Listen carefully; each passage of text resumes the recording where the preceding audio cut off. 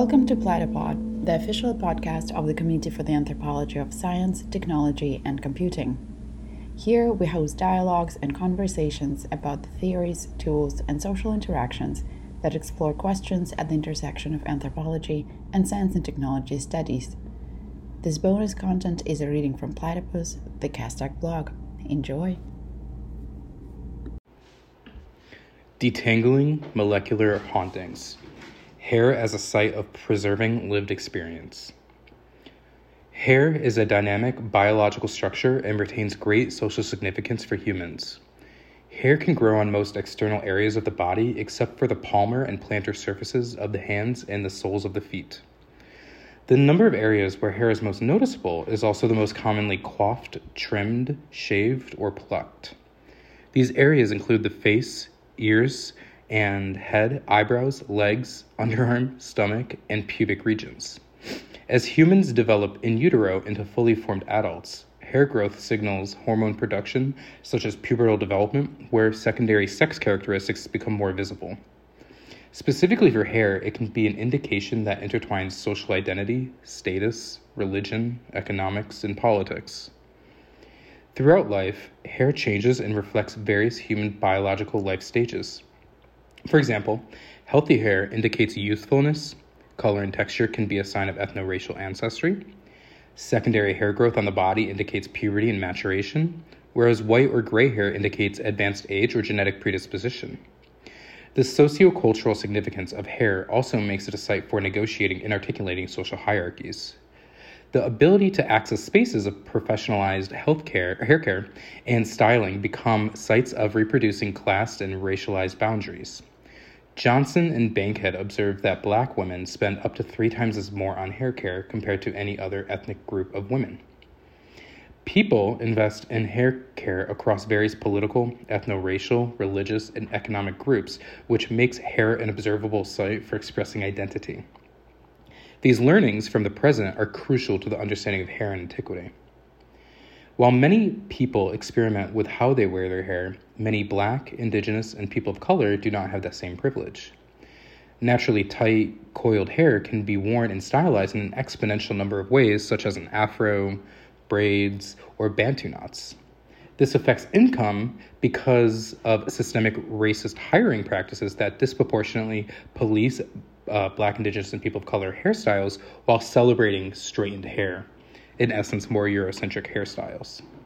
Regardless of how Black, Indigenous, and people of color wear their hair, wearing their hair natural is symbolic of self-acceptance and a rebellious act against hegemonic, racist, Eurocentric beauty standards. My own work engages with the relationship between stress and hair in the ancient Andes. Hair becomes a biological receipt that itemizes the socially embodied experiences during life and solidified in time at death. Even as affect associated with hair is not directly apparent in this context, the molecular examination of hair can tell us about the environmental and social ecologies in which personhoods are embodied. Hair has become important across time periods and throughout spaces, especially in the ancient Andes. Soft tissues rarely survive the archaeological record due to the preservation issues with soil acidity and organic materials breaking down during decomposition. Due to the environmental extremes in the Andes, natural mummification readily occurs, rendering soft tissues an aspect of analysis that other regions in the world cannot.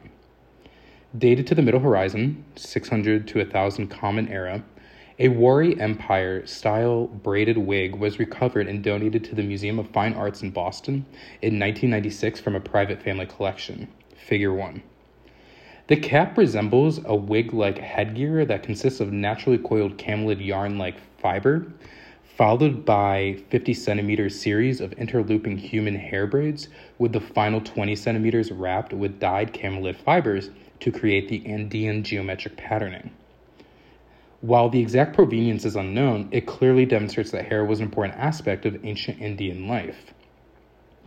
As we change and style our hair throughout life, the keratinized structure grows at a metered rate that becomes a biomarker solidified in time that retains our socially embodied lived experiences. Thus, the body, and specifically hair, become a biomolecular archive of pain, resistance, and trauma, as much as a center to illuminate pleasure and sensuousness. Examining the bones for trauma, pain, and other social forms of life haunt bioarchaeological research. Gordon reminds us that these hauntings are not simply just about the dead person that we study, but that these hauntings illuminate the social figure of the dead, where their dynamic histories and subjectivities collide, creating their social life. Using ancient molecules such as hormones embedded in hair renders it possible to reconstruct the socially embodied lived experiences by inferring their psychosocial stress responses in the months leading up to their last haircut or death. Cortisol is produced in times of heightened perceived stressful events that activate the hypothalamic pituitary adrenal axis, otherwise known as the HPA axis, to secrete cortisol and mitigate stress. This flight or fight response is activated when experiencing various situations such as pregnancy, abuse, political and social unrest, and Cushing's disease. Thus, using hair to infer the psychosocial stress of socially embodied lived experiences can help investigate stress in antiquity through a nuanced molecular lens. The molecular social life provides unique insights into individual lives, which can empirically elucidate the embodiment of psychosocial stressors. Integrating these theoretical frameworks allow for a nuanced examination of social inequities within the imperial system, emphasizing the sociality of particular bodies that lived in relation to the empire. Bioarchaeological anthropology is uniquely poised to address the intersections between human biology and culture by weaving together ethnohistorical, archaeological, and biological datasets to study human remains. Stress is defined as a physiological change caused by strain on an organism from environmental, nutritional, psychological, and other pressures. However, stress is a complex category which goes beyond measurable and direct cause-effect logics. Stress persists and accumulates across generations, transforming hair grown during life as a biomolecular receipt of our lives. Here, the body responds to the threatening external stressors by secreting the cortisol hormone, which, while beneficial in the short term, can have adverse health outcomes if experienced over a long period of time. As hair grows throughout life, the keratinized structure becomes a biomarker solidified in time that retains our socially embodied lived experiences up until the last cut.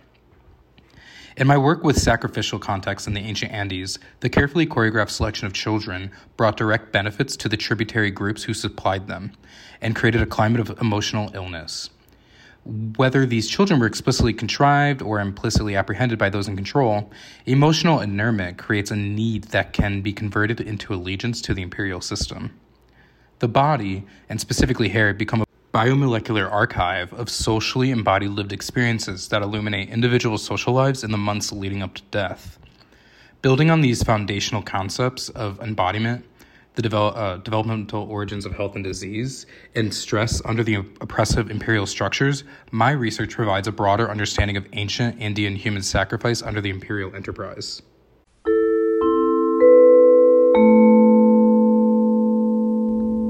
Thanks for tuning in. If you have any comments and feedback, feel free to share them with us on the blog. You can find the link to the post in the description of the episode.